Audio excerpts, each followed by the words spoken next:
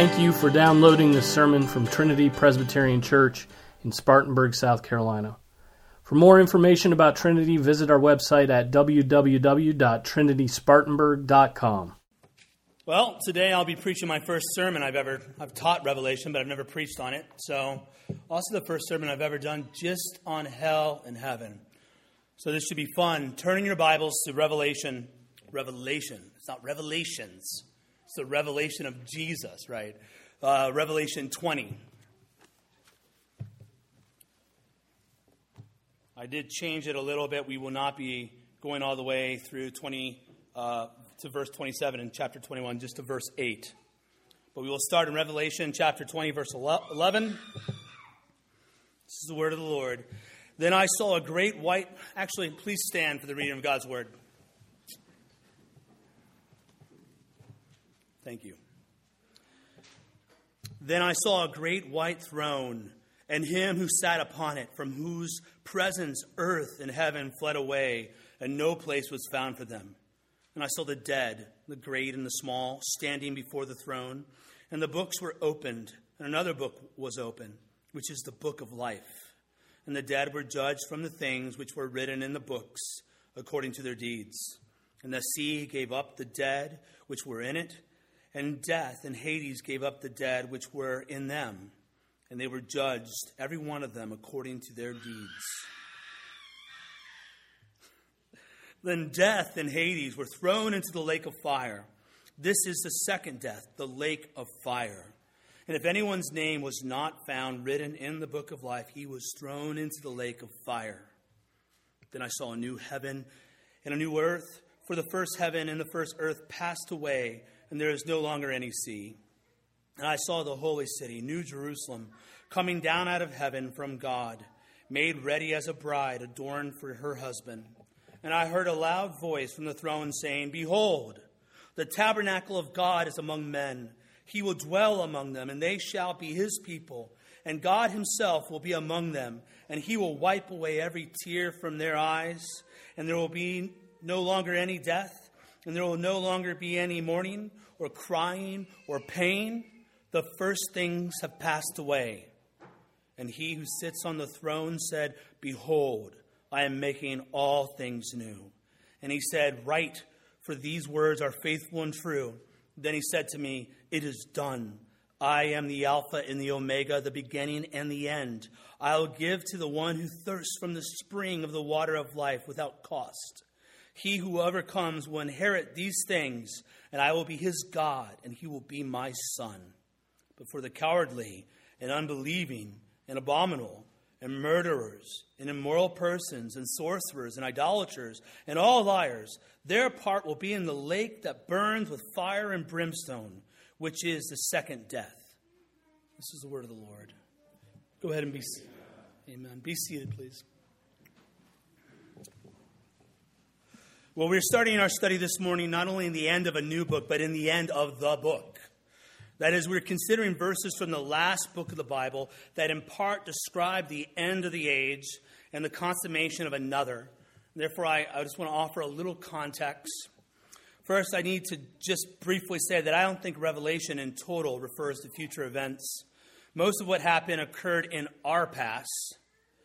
It was future for the original audience, but not for us. The bulk of Revelation is closely tied to judgment, in particular the judgment of Israel and Jerusalem, and the comfort of a fledgling church. So many of the events described in the book have to do with everything leading up to the fall of Jerusalem in 70 A.D. So Revelation isn't just some heavenly drama, but it's a commentary on real events that happen in history, some future, but mostly past. Second, Revelation, like most apocalyptic writings in Scripture, leans heavy on figurative language. It uses metaphors and types and the like to communicate concepts that otherwise would be quite difficult to understand.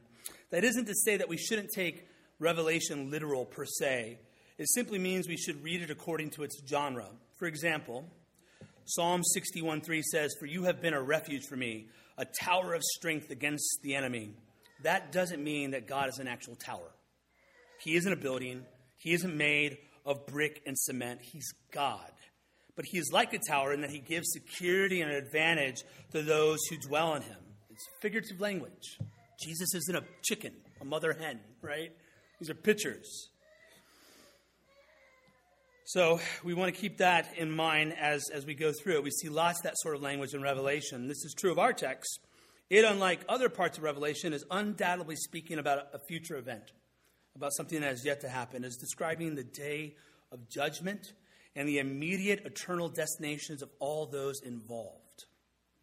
That is, it's describing hell and heaven, and it's doing so often through figurative language.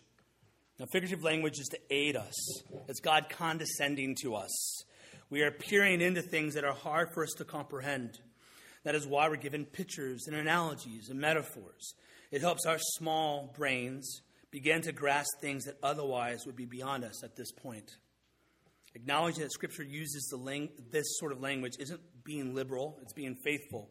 So as I point out these things that I think are largely figurative, please keep that in mind, that I'm well aware of those who seek to undermine the testimony of Scripture by hiding behind a literary approach to the Bible. These men will tell you that hell and heaven aren't real, that they are just figures of the ideal mindset or merely a teaching device to urge us away from bad behavior towards good behavior or whatever.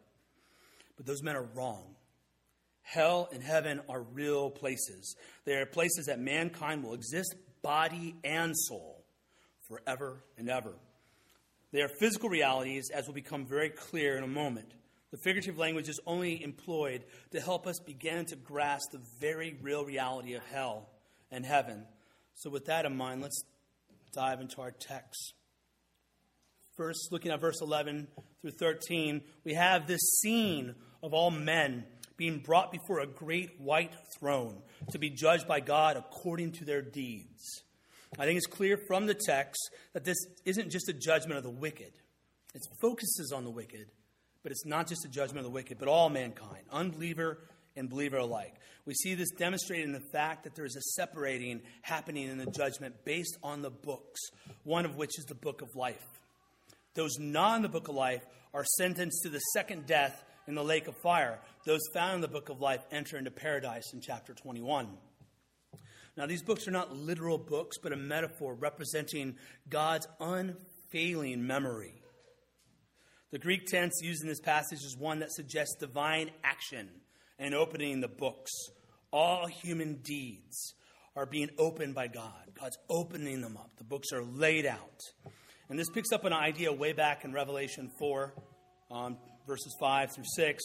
Out from the throne comes flashes of lightning and sounds and peals of thunder. And there were 7 lamps of fire burning before the throne, which are the 7 spirits of God. Before the throne there was something like a sea of glass, like crystal. And in the center and around the throne, 4 living creatures full of eyes in front and behind.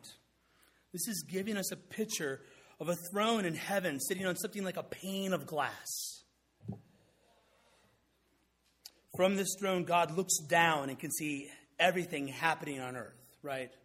You can see everything that's happening. The idea is reinforced by the presence of these 4 living creatures covered in eyes. And there's eyes all over them. Nothing will escape God's attention. He sees all, right? The books are open. Now, these books being open emphasizes 2 realities of the judgment. First, God's righteousness, and second, the public revelation or public presentation. Regarding God's righteousness, no one will be left to wonder why they are judged. Their deeds are recorded in the books that will be open, and they are judged on that basis. Notice that there are books, more than one. It's plural. This is to communicate the detailed nature of God's perfect record. Listen to these verses.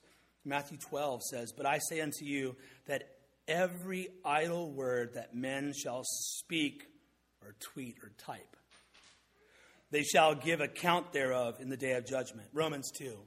"In the day when God shall judge the secrets of men by Jesus Christ according to my gospel." All your secrets. Ecclesiastes 3:17, "I said in my heart, God shall judge the righteous and the wicked, for there is a time there for every purpose and for every work." Ecclesiastes 12:14, "For God shall bring every work into judgment with every secret thing, whether it be good or whether it be evil. And then 1 Corinthians 4, therefore judge nothing before the time until the Lord come, who both will bring to light the hidden things of darkness and will make manifest the counsels of the heart. And then shall every man have praise of God. So everything. Regarding the public revelation or presentation, everything ever done will be publicly exposed. Mark 4:22 says, for nothing is hidden except to be revealed, nor has anything been secret, but that it should come to light. Now, while it is true that everyone will be judged, not everyone will be judged in the identical way or the same way. Before the great white throne, the unbeliever will stand naked without anything but their deeds. But those washed by the blood of the Lamb will be clothed in white robes of Christ's righteousness.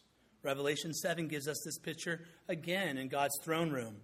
After these things I looked, and behold, a great multitude, which no one could count, from every nation and all tribes and peoples and tongues, standing before the throne and before the Lamb, clothed in white robes, and palm branches were in their hands. And they cried out with a loud voice, saying, salvation to our God, who sits on the throne, and to the Lamb.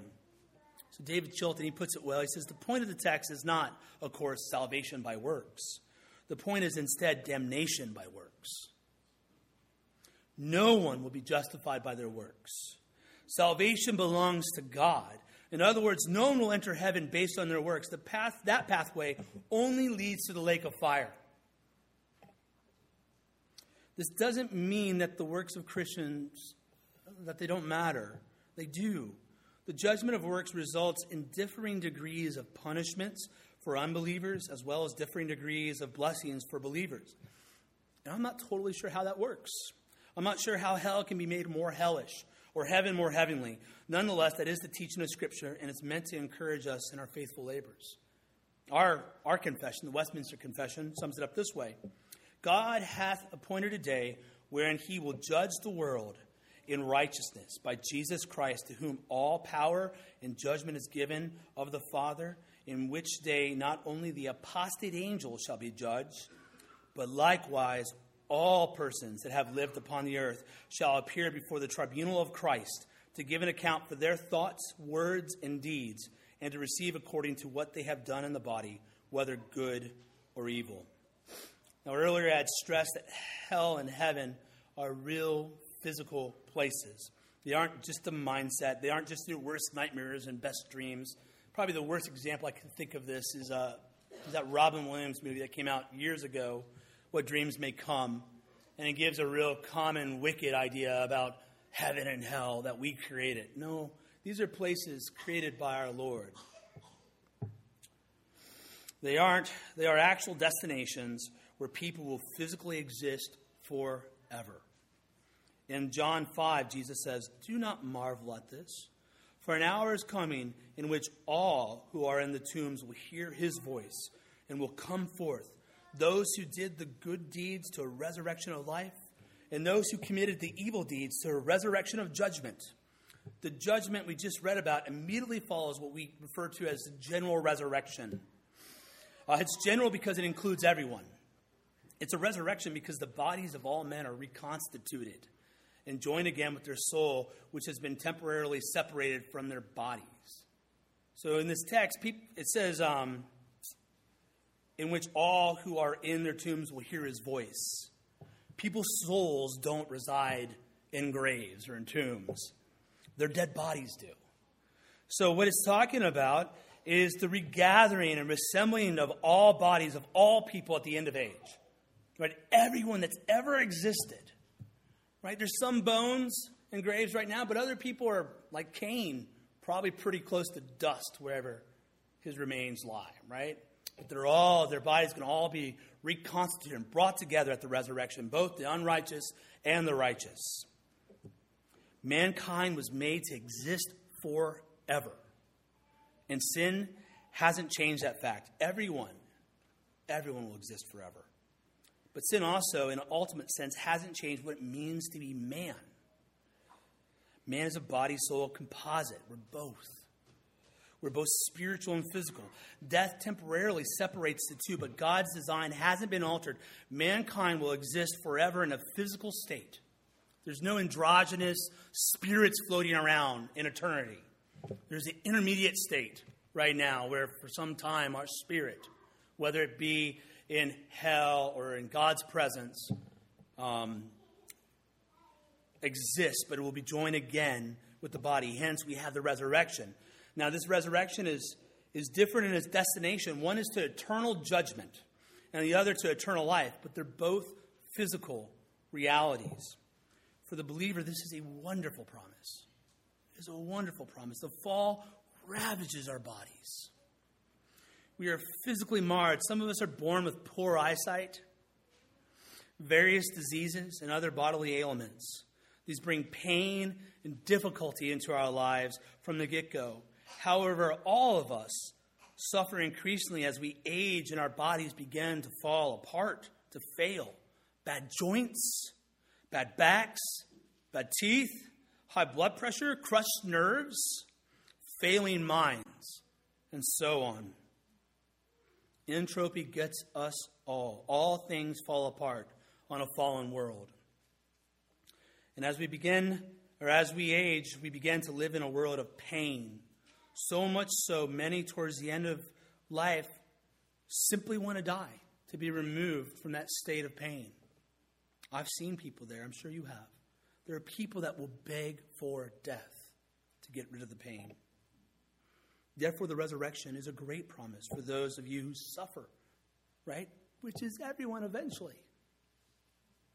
There's a time coming when your broken body will be mended. 1 Corinthians 15 puts it this way. Behold, I tell you a mystery. We will not all sleep, but we will all be changed in a moment, in the twinkling of an eye, at the last trumpet. For the trumpet will sound, and the dead will be raised imperishable, and we will be changed. For this perishable must put on the imperishable, and this mortal must put on immortality. But when the perishable will have put on the imperishable, and this mortal will have put on immortality, then will come about the saying that is written, death is swallowed up in victory. O death, where is your victory? O death, where is your sting? The sting of death is sin, and the power of sin is the law. But thanks be to God who gives us the victory through our Lord Jesus Christ. Amen. This, of course, is what's being talked about in Revelation chapter 21, verses 3 through 4. And I heard a loud voice from the throne saying, behold, the tabernacle of God is among men, and he will dwell among them. And they shall be his people, and God himself will be among them. And he will wipe away every tear from their eyes. And there will no longer be any death. There will no longer be any mourning or crying or pain. The first things have passed away. This resurrection will fix our bodies. No more tears, death, crying, or pain. These things will not exist as a distraction in heaven. And aren't they distractions down here on earth? Pain is a double-bladed sword. On one hand, it makes us long for life to come. And that is how God will use pain as a tool of sanctification. On the other hand, it makes being productive and reflecting on the Lord very difficult. The sensations can be overwhelming. Any of you that's been just laying on your bed, just writhing in pain, right, from sort of injury, know what I'm talking about. You know, you only can have the most basic thoughts sometimes. And chronic pain can wear us all down, but not in heaven. There we will be made perfect so that we can enjoy the unfettered and unlimited fellowship with our God. It says God himself will be among them. One of the blessings of heaven is being made physically whole. And according to 1 Corinthians 15, our bodies will be glorified. That is, they'll be superior in quality of the bodies we had prior to our death. I once worked with a large, heavy-set man that had a picture of a much skinnier, fit man on his desk. I said, "Who is that?" And he replied, "That's me." It was an old picture of him when he was 20 or so. And he said, "I was impressive." And I said, you were. You were impressive. Not anymore. But our bodies, in their their most physically fit shape are a dull comparison to what our glorified bodies will be like. Understand that? Your best days aren't behind you if you're a Christian. The beauty of this fallen world is fleeting. Over and over, Scripture says that. Our culture is obsessed with the body. It's a weird time we live in. On one hand, we have to make an argument for the body against the Gnostic, where everyone's spirits. And on the other hand, we see The Biggest Loser, right? Where people finally are freed. It's redemptive if you ever watch that show. They're in the best shape of their life, and now they'll be happy, right? Well, you're going to die. Right? It's all going to break. It's all going to wear down. No one can stay young looking forever. But believers can be resurrected into a glorified body. So we need to look forward, not backwards. And I think that should be especially encouraging for Christian women with the intense pressure of a decadent age that wants you to look like a little girl instead of a woman that's aging, right? Looking for inner beauty, because that you can carry into heaven where you get that glorified body. And men, we need this too, right? But that's just because we live in an effeminate age where now sins that were common to women have become common to men. But we all can be encouraged that whatever you once were, right, that's nothing compared to what you'll be when God resurrects you. We will be with God in our glorified body in a new perfected earth. Revelation 21 says, now the biggest blessing of heaven, though, is our fellowship with God. God walked with them in the garden, but in heaven he will dwell with us. We will be with God in a glorified body in a new perfected earth. Revelation 21 verses 1 through 2 says, Then I saw a new heaven and a new earth. For the first heaven and the first earth passed away, and there is no longer any sea. And I saw a holy city, New Jerusalem, coming down out of heaven from God, made ready as a bride adorned for her husband. Then in 21:5 it says, And he who sits on the throne said, Behold, I'm making all things new. And he said, Write, for these words are faithful and true. Then he said to me, It is done. I'm the Alpha and the Omega, the beginning and the end. I will give to the one who thirsts from the spring of the water of life without cost. He who overcomes will inherit these things, and I will be his God, and he will be my son. Heaven isn't some cartoonish, ethereal plane full of clouds and harps. It is a new heaven and a new earth where God dwells among his people. It is physical, and it will blow your mind. The colors will be more colorful. The smells will be 1,000,000 times better than the sweetest scent you've ever breathed in. The sounds, those perfect angelic choirs, will be more amazing than any concert you've ever attended. And all the pleasures that flow from the right hand of God will never, ever end. We will drink the water of life forever and ever, and our fellowship with God will be perfect. Be perfect. What an inheritance we have. This isn't true for the unbeliever, though. In Revelation 21:8, it says, But for the cowardly and unbelieving and the abominable and the murderers and immoral persons and sorcerers and idolaters and all liars, their part will be in the lake that burns with fire and brimstone, which is the second death. The unbeliever will be joined with his body and tossed into hell, into the lake of fire. Hell is described a lot of different ways in Scripture. The New Testament describes hell as a bottomless pit, the abyss, earlier in chapter 20 of Revelation, a lake, darkness, death, destruction, everlasting torment, where the worm just keeps gnawing away at you, like corruption, a place of wailing and gnashing of teeth, and even a place of graduated punishment. Hell's terrible. It's horrific. We cannot make hell sound worse than it actually is. Everything is an understatement when it comes to hell. Everything is. Think of that. If you're not a fire and brimstone church, you're not a church. And that's it. This is Scripture. This is what Scripture says. I know people can abuse this in weird ways, but it's an abuse not to talk about it, not to bring it up. We need to warn people. Now, hell and heaven do have something in common, and it's the presence of God that makes them what they are. Heaven is heaven because God's fatherly covenantal presence is there with his adopted sons. We're in his presence. We're counted among his sons. That's what makes it so wonderful. There is no heaven without God. That's why you don't have personal heavens, right? Heaven is where God is.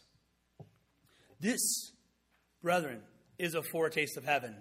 God dwells in the midst of his people.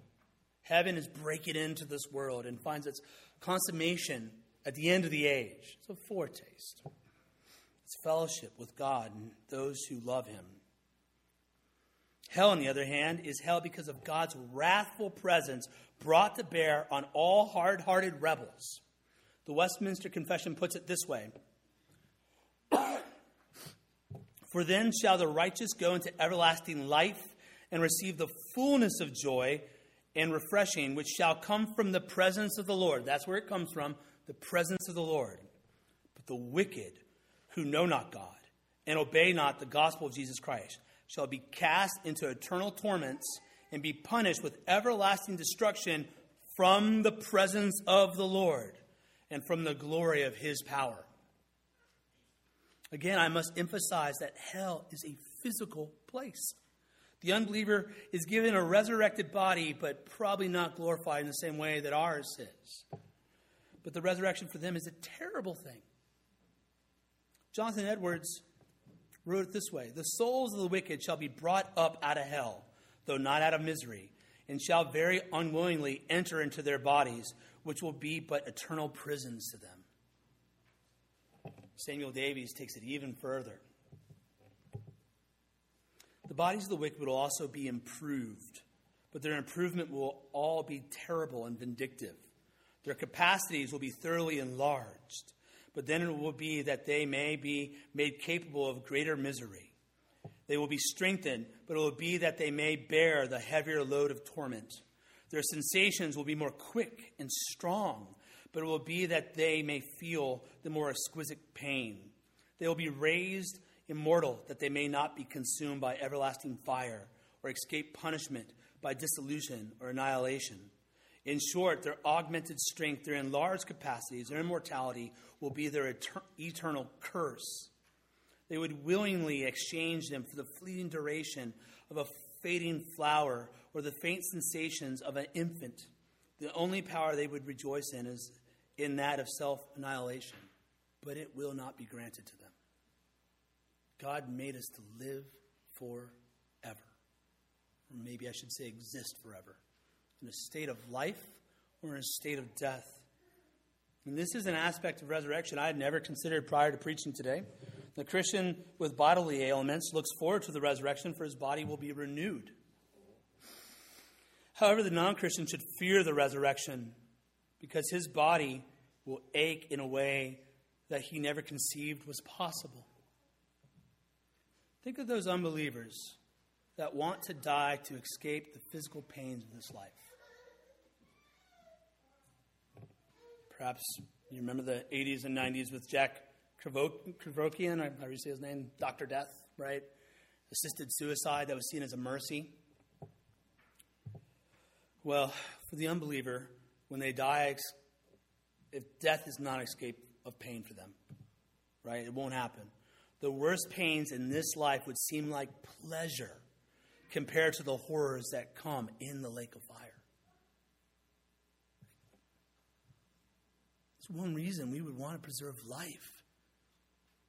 That's why when you go to the bedside of a dying friend, you say, do you have any sins to confess? Can we pray to the Lord? What do you know? Just ask them. Pray with them. This is one reason why we should be very careful in dulling our senses when we're near the end. It's something that requires discernment. But it is common for us to just medicate ourselves into death slowly. And those fleeting moments could be moments of clarity and repentance.